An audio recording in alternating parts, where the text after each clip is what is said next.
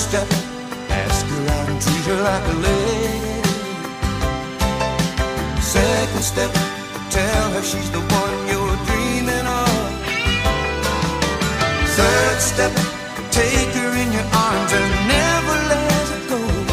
Don't you know, step by step, step by step, you'll win her love.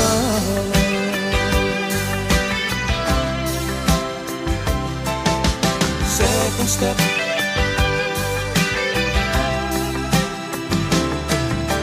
third step, don't you know, step by step, step by step. First step, ask her out and treat her like a lady. Second step, tell her she's the one you're dreaming of. Third step, take her in your arms and never let. My next artist, Scott played their signature song. This, without a doubt, the song that Scott played was the Charlie Daniels Band, The Devil Went Down to Georgia. And you think, all right, was there another hit? Ah, there was. So, riding the wave of The Devil Went Down to Georgia, a few months later, this song ends up going to number 11. Sounds kind of like The Devil Went Down to Georgia, but that's not what it is.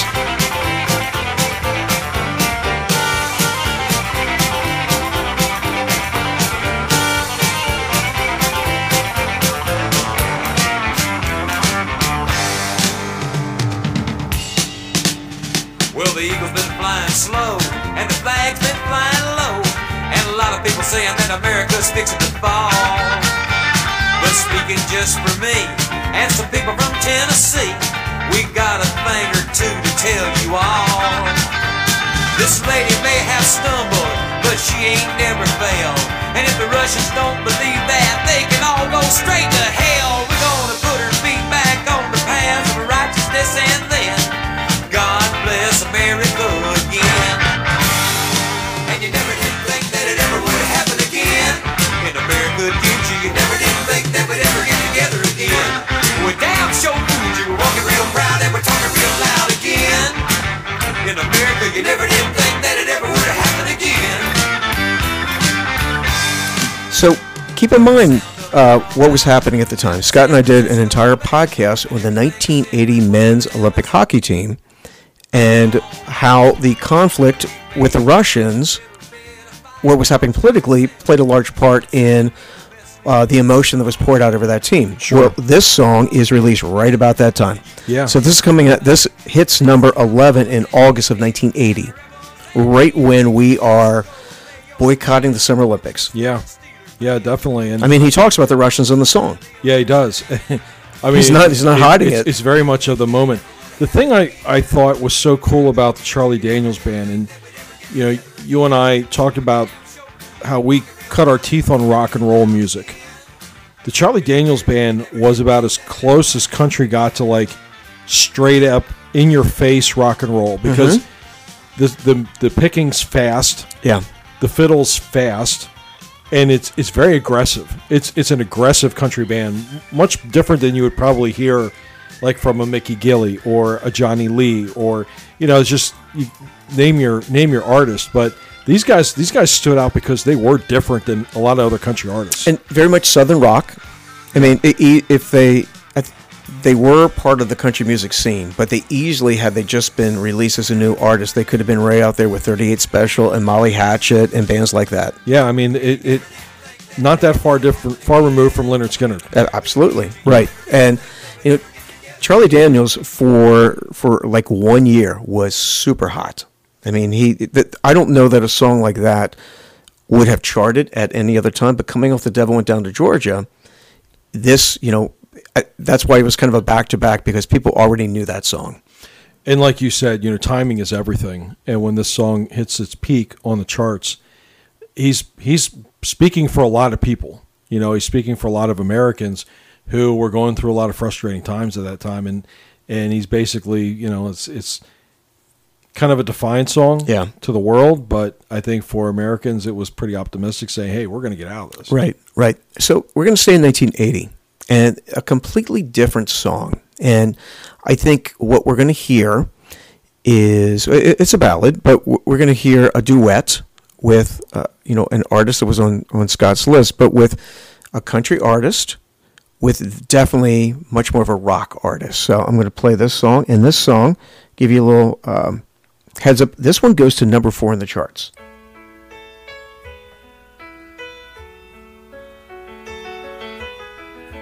Just look at you, sitting there. You never looked better than tonight, and it'd be so easy to tell you I'd stay, like I've done so many times. I was so sure this would be the night. You closed the door and wanted to stay with me, and it'd be so easy to tell you I'd stay, like I've done so many times. Don't fall in love with a dreamer, 'cause he'll always take you in, just when you think you've really changed him, he'll leave. So what year did you say this came out? 1980. So this was before or after Betty Davis Eyes? It would have been before. It would have been before. Yeah. Yeah. So this was, I have down here that this hit the highest, the peak position was, it hit number 4, and it was in, looks like, May of 1980. Okay. May 24th, 1980. Okay. Wow. And I don't know that we would have known who Kim Carnes was prior to this. And that's Kenny Rogers singing with King Carnes. Yeah. I'm not sure. Because I think Betty Davis Eyes ends up coming in like 1981. I think, yeah, if it came out after. It came out, yeah, 1981 was Betty Davis Eyes for sure. Yeah. And, Kim Carnes has that raspy kind of rock voice. She does. Yeah. And I really liked her voice. I really like Bonnie Tyler's voice, but similar kind of sound. Sure. And Kenny Rogers did some of the best duets. He did. Now, out there. Why do you think that was? Why was he someone that, I almost, or I should finish the sentence, why was he someone that got matched up and paired up in duets? I almost played the song he did with Dottie West. Oh, How About Us? Yeah. Yeah, that's a great song too, and that was Dottie West's last song she ever charted. It's the only Dottie West song that I was aware of. Yeah, because she passed away very shortly after that song was released. You got in a car accident. Kenny, Dolly Parton. Yeah. You talked about that being a number 1 song, Islands on the Stream. It's so, there's 3 huge hits that he had as duets. Huge hits, yeah. There's something to be said about an artist who knows how to work with somebody else. Right. And I think that is, Kenny Rogers, one of my favorite Kenny Rogers songs isn't even a chartable song. It's a Christmas song. And it's called Mary Did You Know, that he did a duet with Winona. And it's one of the best Christmas songs, one of my favorite Christmas songs that I have. Okay. And I think, with, I don't know, he had a way, and Kenny has such a distinctive voice that just harmonized very well. He was in a band before he broke out solo, and it was. But so obviously, a guy who knows how to sing duets or harmonize with somebody else it means a lot. Right. Well, he certainly was successful with that. Now I'm going to go back into the 70s. I know I'm jumping around a little bit, but. And here's an artist where I'm kind of glad when Scott played the song that he played from this artist. He didn't choose this song because this is my personal favorite song from this artist, and without a doubt, our listeners are going to recognize this song.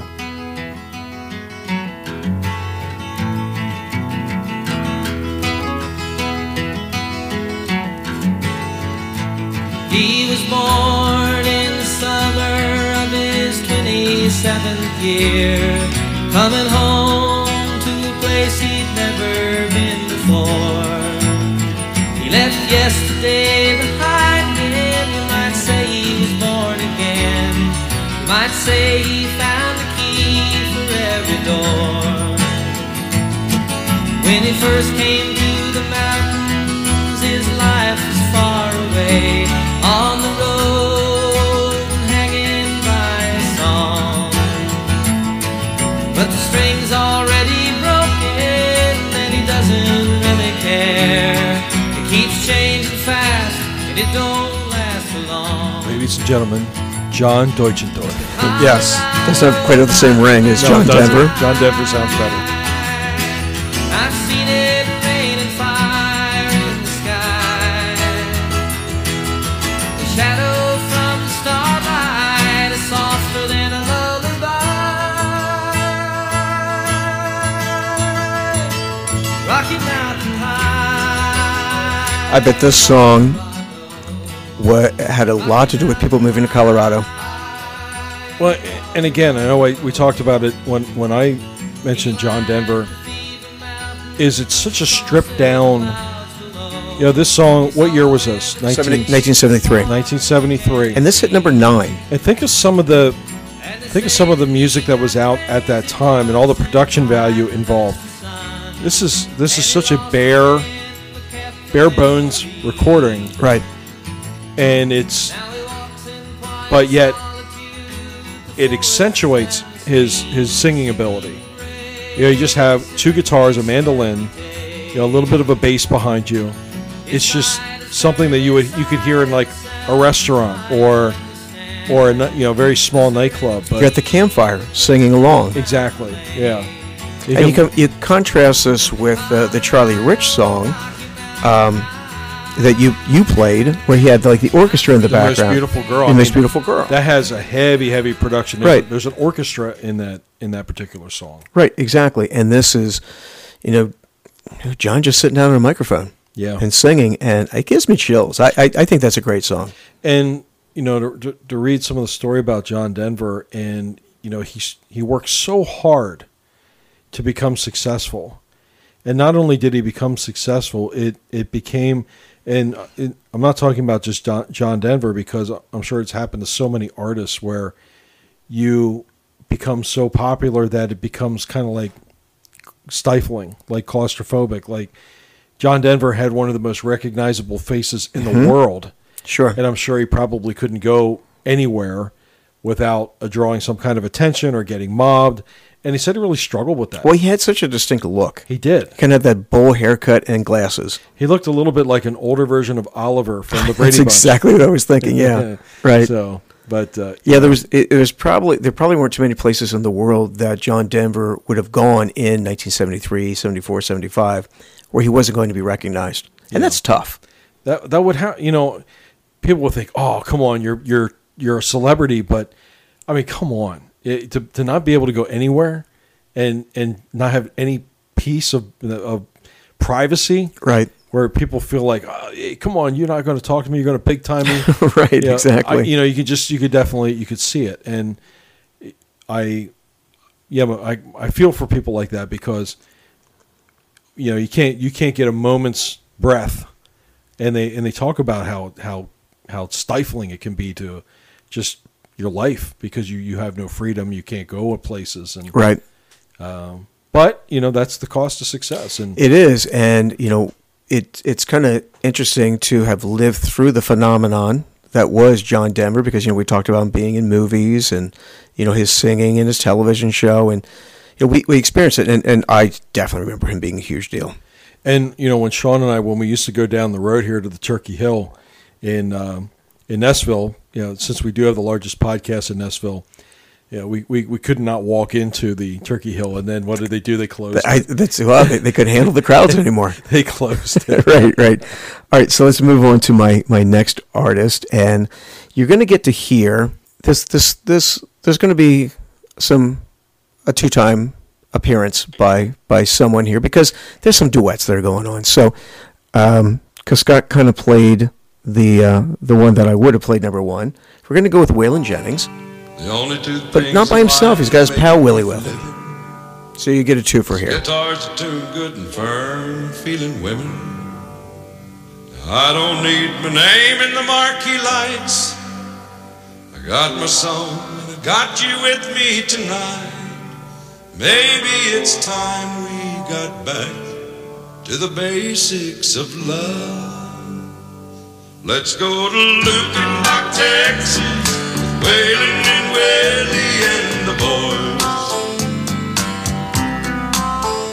This successful life we're living got us feuding like the Hatfields and McCoys. Between Hank Williams' pain songs, Newberry's train songs, and Blue Eyes crying in the rain. Out in Lukenbach, Texas, ain't nobody feeling no pain. So Waylon Jennings, who kind of pioneered the outlaw country sound. And you talked about that with Willie, because Willie was part of the outlaw country scene. But this went to number 25 in 1977. Okay. And I was kind of surprised it was that high of a hit. But, you know, that outlaw movement was something. And this, I believe, is what directly led to Waylon getting cast, with the Dukes of Hazzard. Tell me you don't miss artists with the distinctive voices. Well, you can anymore. hear there's pain in his voice. But it's just such an emotion. It's such distinct. Yeah. You know, and Johnny Cash, Willie Nelson. You know, there's just so many singers on our list here that they just stand out so much just by the tone of their voice. Like, if you'd never heard this song before, and you were mildly familiar with Waylon, let's say you only knew him from the theme for the Dukes of Hazzard. Yeah. And I gave you multiple choice, I think you probably would have come up with Waylon Jennings. Absolutely, yeah. Yeah.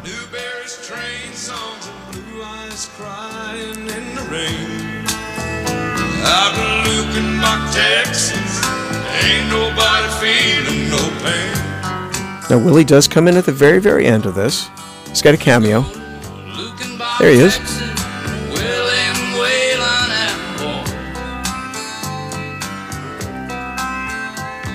Yeah, the Outlaws, which, you know, we mentioned Waylon, Willie Nelson, Johnny Cash, Chris Christopherson. Mm-hmm. You know, those guys kind of banded together. Well, they were the Highwaymen. In the 80s. In the 80s. Yeah. But there was this movement of music down in the Texas area. Right. I believe it was around the Dallas, Austin area, somewhere around there. These guys they kind of felt like they were getting the door closed on them in Nashville. So they're like, well, they kind of came up with their own brand of country music, and it became hugely popular. Right. Started down in the Southwest, and then just kind of gradually spread to the rest of the country. And for quite a period, the Highwaymen, weren't they? They ended up doing stuff in the later 80s, weren't they? They were, yeah. Yeah, so, I mean, you're talking about a 15-year period there. It was. But so you have Willie Nelson. There he's featured prominently as part of the outlaw sound. But then, in 1984, Willie has another duet. Not with an outlaw, per se, but with Mr. Julio Iglesias. Who saw this coming? It certainly wasn't me.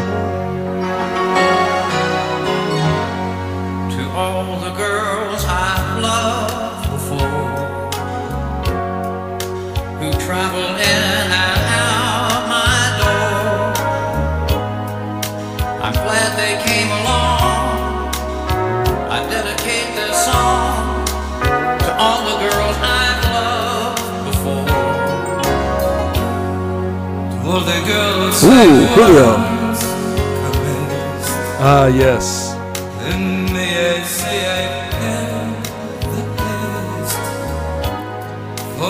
I don't know, for some reason it was out around the same time, but on Saturday Night Live when Billy Crystal would do his Fernando impression, and he would say, "You look marvelous." It was kind of around the same time that the song came out. Okay. So every time I hear Julio Iglesias sing, I kind of envision Billy Crystal as Fernando. And of course, Julio is the father of Enrique Iglesias, who goes on to have a big career later. But he was a very established singer at this point, just not on the U.S. charts. You're right. He was known internationally. If I'm not mistaken, was this his first English song? As far as I know. Okay. Yeah, I'm not an expert on Julio Iglesias, but I had never heard of him before this song. Right. Yeah, he was from Spain and had recorded for probably... He and Willie were very close in age. Probably. They're probably in their 50s. Yeah. Right around 50. And, whoever put these two together, whatever record executive decided that this would be a good idea, that was a stroke of genius. I mean, it went to number 5 on the charts, and it looks like about May of 1984. Maybe it was David Foster or Mutt Lange. Who knows? Whoever it was, I mean, they were thinking outside the box, and it certainly worked. Sure, it was a huge hit. I didn't care for it at the time, but I like it now. A little sappy. I kind of like it now. I can appreciate it, but in 1984, coming off Def Leppard and Van Halen, I wasn't really into this. However, I can totally appreciate it now. Well, I mean, this, to me, was a little, like I said, it was a little sappy. The Always on My Mind, for me, was, I liked it from the jump. I thought it was a great, Yes. I thought it was just a great, simple love song. True, but because Scott played that and it was already on my list, so when you folks do go to see my list and it is Gen X Country Crossover, you will see how many songs we doubled up on and why I picked 2 songs every time. So yes, that was the one I was going with. That was my personal favorite, but they both charted and went number 5. Okay. So that was a big song as well. Now here's a song by an artist that Scott picked, but he did not go with her number 1 hit, her biggest hit. So I'm going to go with it.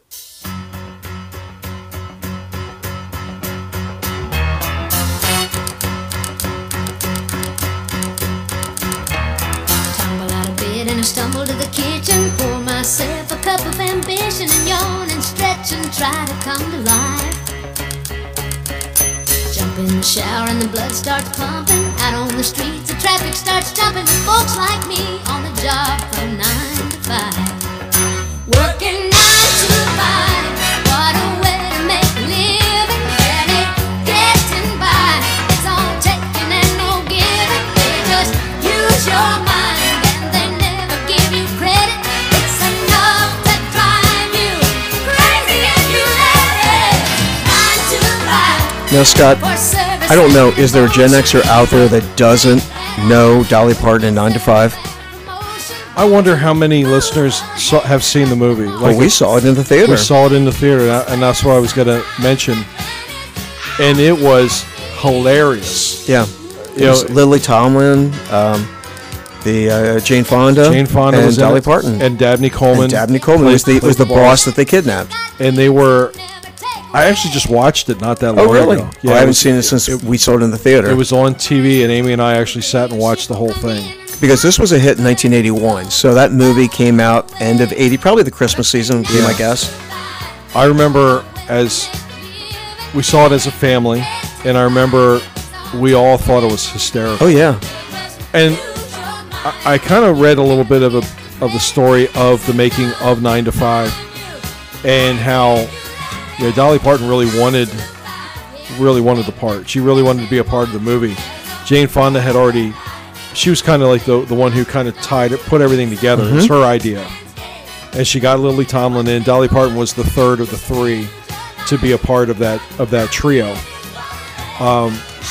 But if you watch her performance on there, Lily Tomlin, one of the great comedic actresses from Laugh-In and just a very prolific comedian.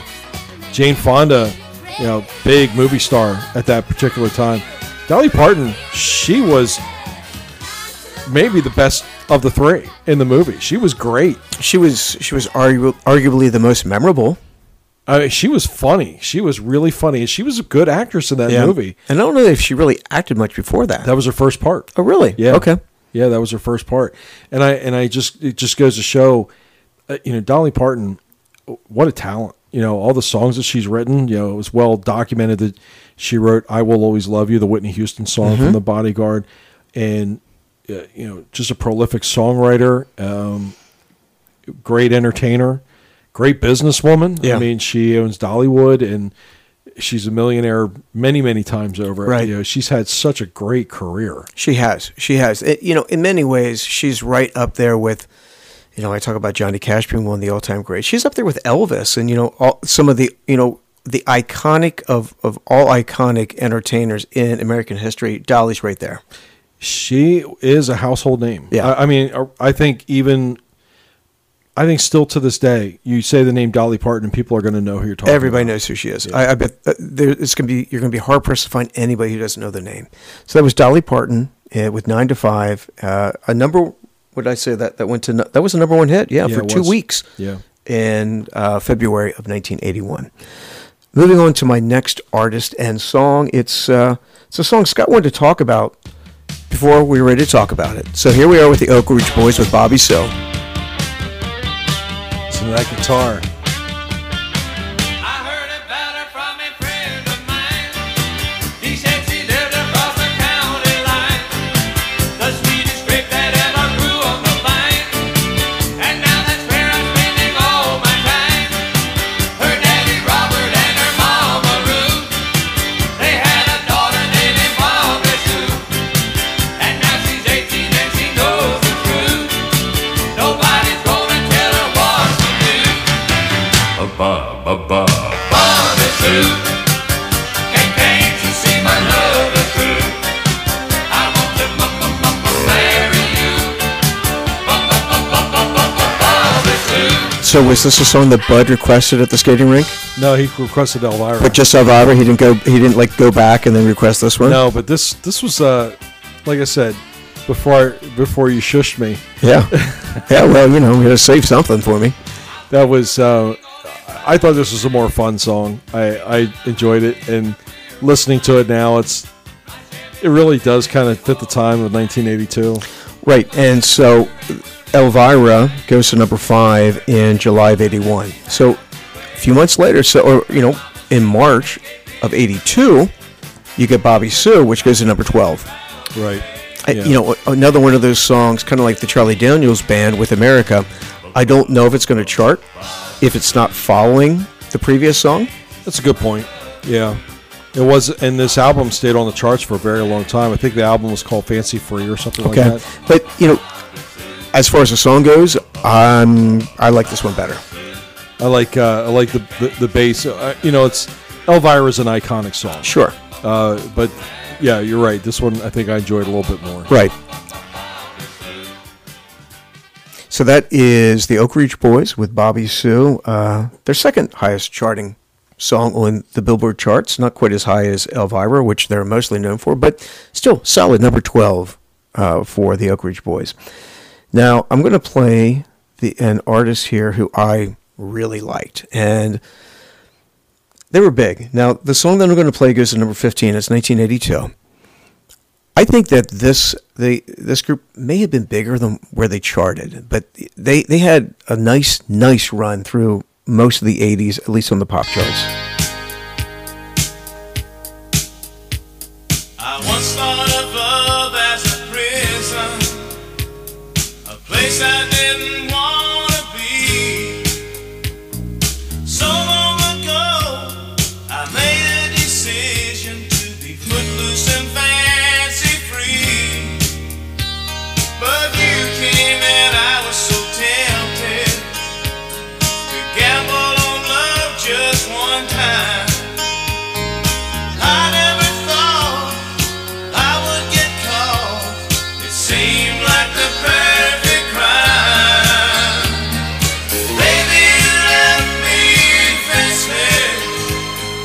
I've only got one plea. Lock me away inside of your love. Throw away the key. I'm guilty of love in the first degree. And that is the band Alabama. Yeah, and around this time, they were the biggest country act in America at that time. And they crossed over quite a bit. They did, and I debated about whether or not to go with them. Just a decision, but I have gone back, and I wasn't when these songs were coming out. I kind of strayed away a little bit from some of the country songs, but since I've come back, was this the Mountain Music album? But Not sure. If it wasn't Mountain Music, it was right around there. But Mountain Music is a really, really good album. If you haven't listened to the whole thing, I recommend it. Well, I know the song. Yeah, it's one of my favorite songs too. But Alabama, they were.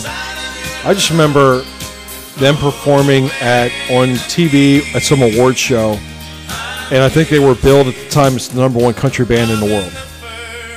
And this was right around this time. So Nice harmonies. I mean, you had the blending of the voices. I actually saw them live. I saw them at the York Fairground. Did you? And I'm going to say it was probably 1988, 89. Okay. And they were still on the charts at the time. It was a major. They were the headlining act. Okay. For one night of the fair, and it was full. Yeah. Alabama, they had a great career, especially in the 80s and 90s. They were still making albums. I remember driving to broadcasting school with my classmate Lee Feldman, who was a big country music fan. And I remember he was so excited, he played me a song off of their new album. It was called The Cheap Seats. Yeah. And it was a song about, going to a minor league baseball I remember that one, sure. He loved that song. Yeah, it's a good song.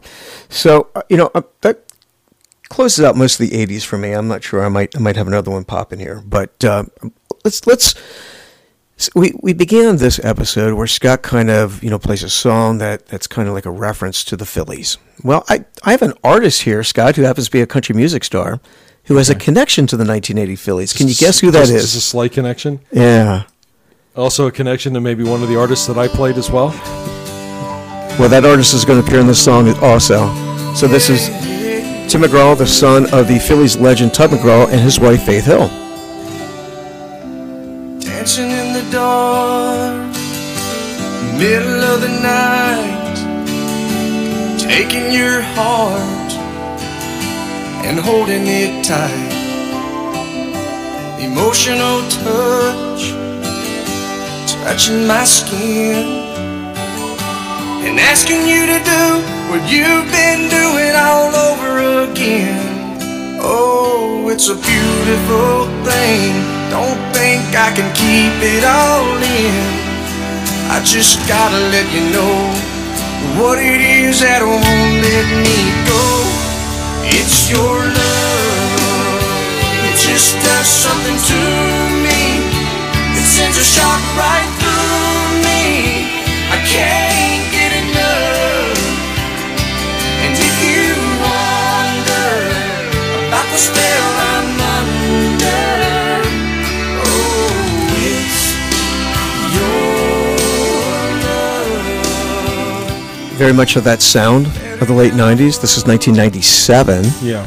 And, the song you played by Faith Hill was This Kiss, which was the following year in 98. Went to number 7 with Faith Hill's song. This goes to number 7. Okay.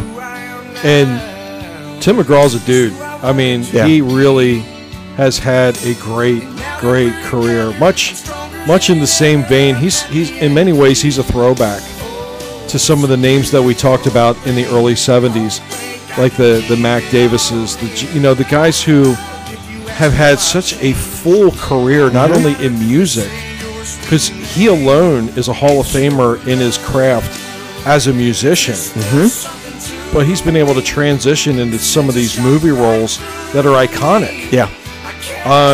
Most recently, watching him and Faith play husband and wife on the show 1883. Okay. Which is part of the Yellowstone franchise. Yeah, that's right. Yeah. Have you seen it? I saw part of it. I saw a couple episodes with him. And I'm telling you, both of them are remarkable in that role. It's part of the Yellowstone franchise. It's a prequel to the current day Yellowstone with Kevin Costner. So Faith Hill and Tim McGraw play this husband and wife that are basically settling in the area that the Yellowstone ranch is to this day. And the trials and tribulations of going on the Oregon Trail and having to deal with that. And they are awesome as actors and as, portraying family, and of course they have a little bit of a disadvantage because they are married in real life, but they're both of them are really good actors. Right, and as I said, there's the connection where the great Phillies closer, Tug McGraw, is his father. So, Phillies fans, he's always been one of our own. So it's always good to point out to, Tim McGraw and Faith Hill, one of the biggest power couples if ever there was. I mean, you go back to the early days where you might have had George and Tammy. You could have June and Johnny. But I think in the modern days, you're not going to get bigger than Tim and Faith. And that they've had such a long career, and they do their own stuff. They do a lot of stuff together. Mm-hmm. And, that, like I said, they're really a throwback to an era from even before our generation. Right. They are. So my next artist kind of burst on the scene in the end of the 90s. So in about 1998, these three ladies came out with this song, and it is called There's Your Trouble. And they were then known as the Dixie Chicks. They're now known as the Chicks.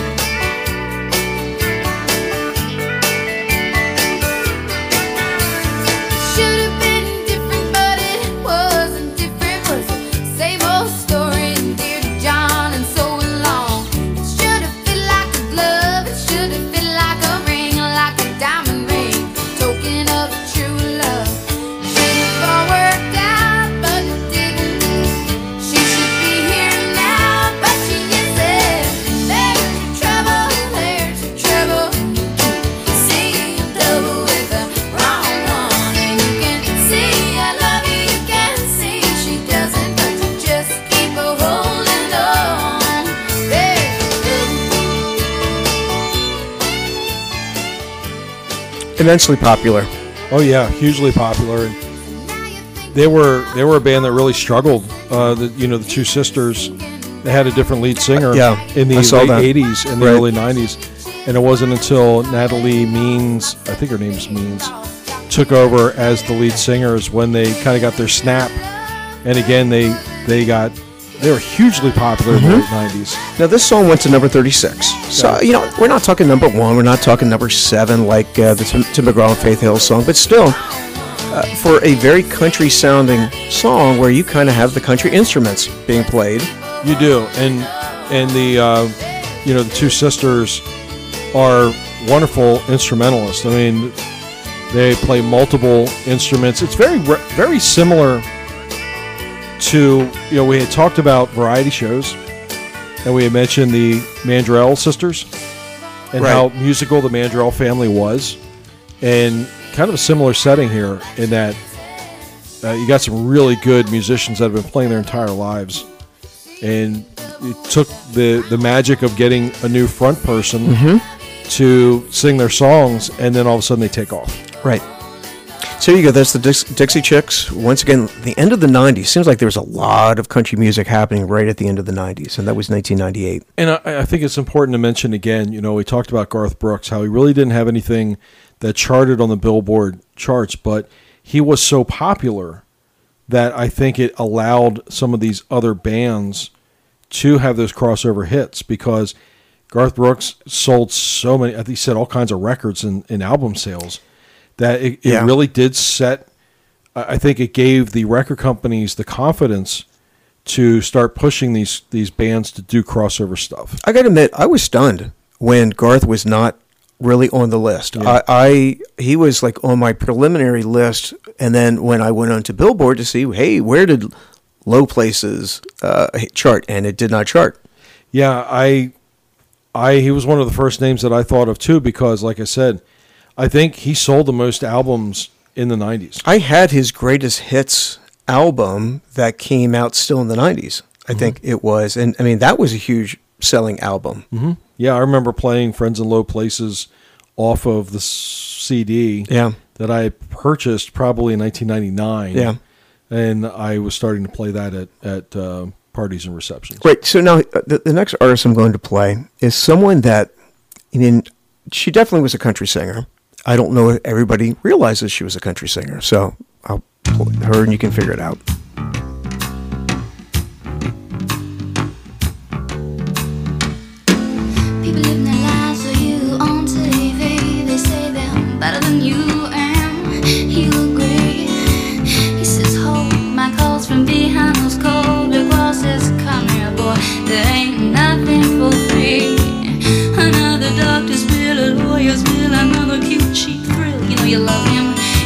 put 'em in your will, but who will save your souls when it comes to the flowers now? Oh, save your souls after those lies that you told, boy. And who will So this is Jewel with Who Will Save Your Soul, and this came out in 1996 and went to number 11. Yeah, it was big. It was a very popular song, and this album that Jewel had, I think it had 3 pretty big time hits on it. Would you have considered her a country artist when she first came out? I knew she was from Alaska, Right. and she has a yodeling background, Right. but I never really associated her with country But music. that was kind of the genre that she was lumped in, at least when she came out. Okay.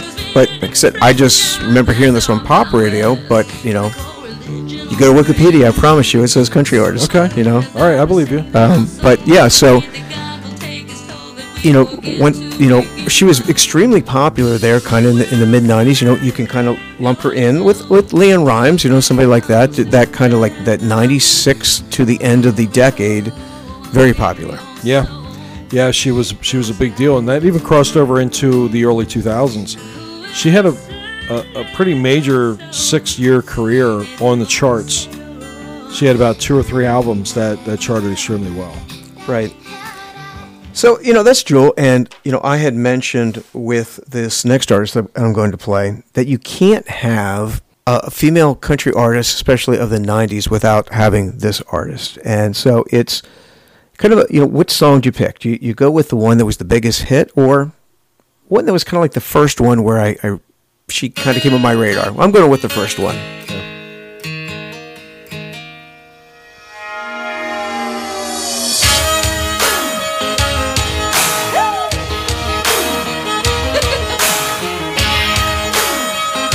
This is what a woman wants. Any man of mine better be proud of me. Even when I'm ugly, he still better love me. And I can be late for a date, that's fine, but you better be on time. Any man of mine will say it fits just right when last year's dress is just a little too tight. And anything I do is say that'll be okay when I have a bad hair day. And if I change my mind a million times, I wanna hear him say, yeah, yeah, yeah, like you got away. Any man of mine better walk the line, better show me its T's and squares. And that's Shania Twain from 1995 with Any Man of Mine, and that only went to number 31. Okay. Surprisingly, but I remember kind of seeing her for the first time. You know, I still remember I was at a Flyers game, like right about this time, and they played this video during an intermission, like Okay. up on the jumbo screen. Okay. Yeah, I remember on this album, I think she was on Oprah and sang the song "Whose Bed Have Your Boots Been Under?" Yeah, right. Yeah, And that was my first memory of her. So I knew who Shania Twain was before the big album "Come On Over" came out. And again, you know, I mentioned my former classmate Lee, that we used to share car rides to and from Reading together. He was a big Shania Twain fan from this album. I remember he said, "Oh man, she's going to be a superstar. She's he was right. beautiful and she's talented." yeah.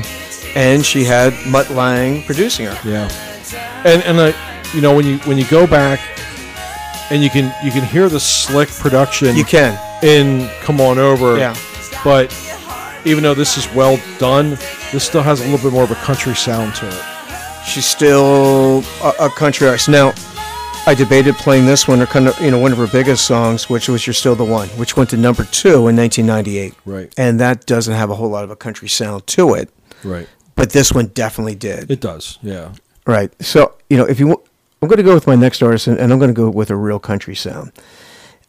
And I wanted to get this singer on my list because back in the 90s, I really liked him. You know, he was one of my favorite country singers, but for the most part, he didn't chart on Billboard.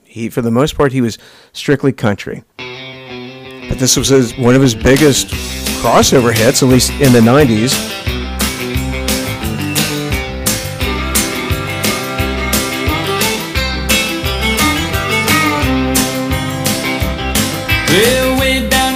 on the Chattahoochee. It gets hotter than a hoochie coochie. We laid rubber on the Georgia asphalt. We got a little crazy, but we never got caught. Down by the river on a Friday night, hear a bit of cans in the pale moonlight. Talking about cars and dreaming about women. Never had a plan, just a living for the minute. Yeah, way down yonder on the Chattahoochee, never knew how much that muddy water meant to me. But I learned how to swim and I learned who I was. A lot about living and a little about love. So that's Alan Jackson. This was 1993. This only went to number 46. Okay. But that's about as high as you're going to get an Alan Jackson song probably in the 90s. You know, Alan Jackson was one of those, you know, as Garth Brooks was starting to ascend into being who Garth Brooks became to be, you know, Alan Jackson was as important to country music as what Garth was around this time. Yeah, this really caught people by storm when this album came out in the early 90s. And it was kind of like a breath of fresh air because it kind of went back to roots country music. Yes, he was a complete throwback. Yeah, and I think that's what people liked about it. And a singer-songwriter who was not afraid to be country. Right. And he came out with some really good songs at this time. This is an album that people should go back and revisit. Yeah, I mean, this is one that, you know, it's not my favorite, but this is the one that charted. But, you know, he just number one country hit after number one country hit. If you go back during that time from basically the early 90s all the way through today, an incredible string of hits. Yeah, and, you know, if you want to check out some Alan Jackson songs, Remember When, great love song. Yeah, he was a great artist in the early 90s. Right. So I'm going to close it up, and with my final artist, you're going to get an artist I've already played, and I'm breaking my own rule. And this is an artist this song does not chart. Take This Job and Shove It? No, that charted. I wanted to play that one, but you played it. But I have to play this because this artist had such a revival of his career in the 90s that I just had to work one of his songs in. And they had a video for it.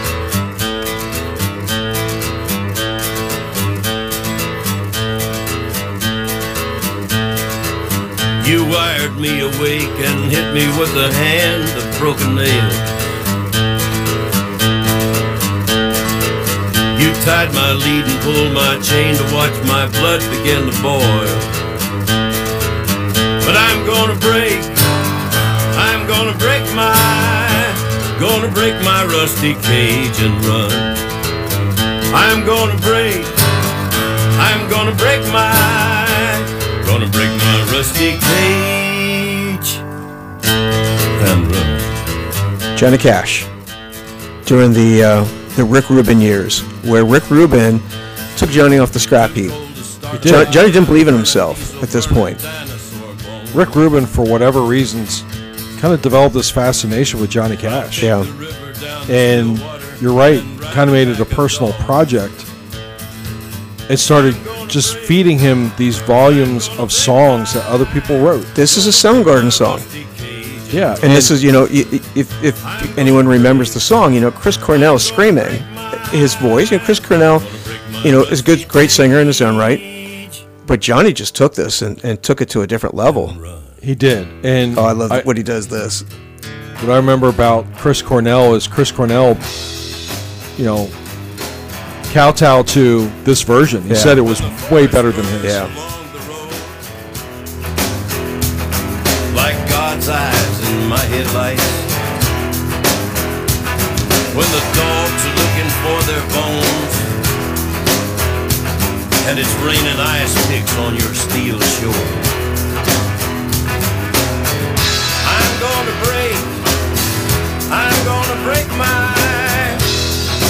break my rusty cage and run.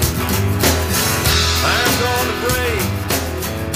And the backup band, Tom Petty and the Heartbreakers. Well, as we read in the book, you know, Tom Petty became as infatuated as Rick Rubin did. Exactly, yeah. And that he looked at Johnny Cash as his idol, and you know, somebody he really looked up to as an artist. So when Rick came up with the idea, of course, you know, Tom Petty was all in. Sure. And it's just amazing how, like you said, he literally was, his career was over. You know, he had some success with the Highwaymen, but that was it. And you know, Rick Rubin was able to start giving him songs that he was able to start recording, and his versions are so unique and so different than the real versions. It's like, you know, he went up and doing the Trent Reznor Nine Inch Nails, which was Hurt, right? Which is probably the one that a lot of people remember, right? You played this one, and I honestly haven't heard this in probably 25 years. But it is a great song because of his interpretation. It is, but also, you know, he's got one of the all-time greatest bands behind him. I mean, that guitar that you hear, that's Mike Campbell. I mean, it's Howie Epstein, it's Ben Montench, it's the Heartbreaker band back there, and they, as Scott said, you know, they were huge fans of Johnny, so they definitely brought it to the production and the performance that they put out there, and it's just so amazing how Johnny Cash was able to come back. And I was so surprised to see that none of the songs charted, because the recordings, those American recordings with Rick Rubin, were hugely popular. And did he not win a Grammy? He may have. I mean, I know, you know, with Hurt, that's the big one. Right. But it's and this was off the second album. This was off of Unchained was the name of the album, American 2. And he just, you know, was churning these songs out. And some of my favorite songs are the ones that didn't get released till after he passed away. What's great about that song that you just played is his voice is still really strong at that point. Right. Because by the time he starts doing the song Hurt, his health was in great decline. He was losing his breath. It was very hard for him to record. Yeah. And he would sometimes have to do like 2 or 3 words or a line at a time and have to take a break. What's the song When the Man Comes Around, which is like his final recording, and he's gasping for air. Yeah, and so the recording sessions took really, really long time, you know, for them to actually get something down that they could turn into a song. But at this point, he's kind of fresh into this whole kind of reacclimatization to music as far as other artists. And it's rock. So, I mean, he's not. I mean, yes, he was Johnny Cash, the great country star, but that's a Soundgarden song. It is, and he sounds great. Yeah, he really does. The voice is as good as Johnny has ever been. Right. So I think it's a crowning achievement for a guy like Rick Rubin for what he wanted to do, and for what Johnny was able to accomplish. So there you go. I broke my rule with the last one, but you got to do it for Johnny Cash. I'm glad you did, because you're right. You and I are huge Johnny Cash fans. One of the few artists that you and I and our father can all agree upon. I think he's the only one that we could put down. You know, we could put a Johnny Cash music on wherever, and all three of us would probably be able to sit in the same room and listen to it without somebody getting up and walking. I don't remember if I told this story on the podcast, so if I did, forgive me, folks. We have a lot of episodes out there. But, you know, Scott talked about our father, and I remember there was one time, I got our dad a Johnny Cash CD for Christmas, and I remember it was playing. He had it on. I walk into the room, and I remember I'm listening to him go, and I go, "Yeah, Johnny, yeah," as he sings his line. A couple of minutes later, Dad walks into the room. He goes, "Yeah, Johnny, yeah." I'm like, that's scary. It's like, I don't know if I learned it from him or not, but it's like, I don't think we've ever done that with any other artist. Did that make you happy? Or? Yeah, you know, in a way, it kind of did. It was like, wow, we actually connected on something. Yeah. He's not walking in and saying, "Yeah, David Lee Roth." Yeah. That was never going to happen. That's right. See, I managed to work Van Halen into every episode. There you go. Yeah, Rob Hyman. The Hooters. All right, anyway. Yeah, I mean, that was a lot of fun. I think Gen Xers will agree, even though it's not a musical genre that really gets talked about much in our 3 decades era. But country music, the country crossovers were a big part of the charts. Mm-hmm. And as we showed, you know, there were, I think, when you hit the late 80s, that it kind of went away for a while. But through artists like Garth Brooks and Alan Jackson and I think they started to make this revival. Clint Black, Randy Travis, they were part of that movement. They were, and even though they weren't necessarily voices that we played on tonight's episode, I think they were instrumental in getting some of these other artists and these crossover hits big time airplay. No, absolutely. And I think, country music's popular again right now, so it kind of goes in cycles. But, for those of us, who grew up in the Gen X era, I think we proved, you and I showed tonight, that there were many, many, many songs that did chart. Sure. So thank you. That was a lot of fun, and we got a lot of time out of that. We got a lot of time out of that episode. We appreciate everybody listening all the way through, and this is going to end up being a 3-parter. So, so that's going to conclude this. So now, as always, we turn it over to the other member of the family here, the other brother, and so I'll say, Scott. So, what do you have planned for our next episode? So, Sean, what we have going is, and I wanted to make it a semi-regular part of our show because it has been so popular, and we did it twice before. And it's the Name That Tune, the Billboard charts. Mm-hmm. So, and I did talk to you about this a little bit before, and I said, we're probably going to do this like every 10 episodes, where we'll bring it out and we'll pull up a chart. And you had said, well, we've already done 2 in the 80s. We should probably think about doing something else. So, you had decided, maybe Scott pick something from the 90s. Right.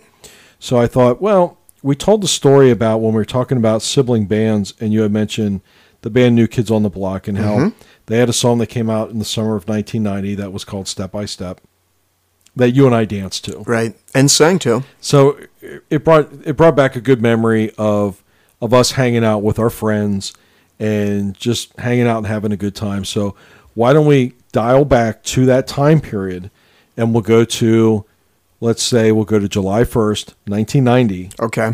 As our Name That Tune Billboard chart. So no peeking.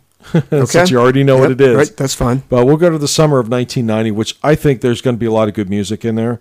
As New Jack Swing and glam metal and heavy metal really, the charts are a nice eclectic mix. I think we're going to enjoy going through all those songs. I am looking forward to that. So good to hear it. All right. So as always, we always appreciate you all for tuning in to the Gen X Playback Show.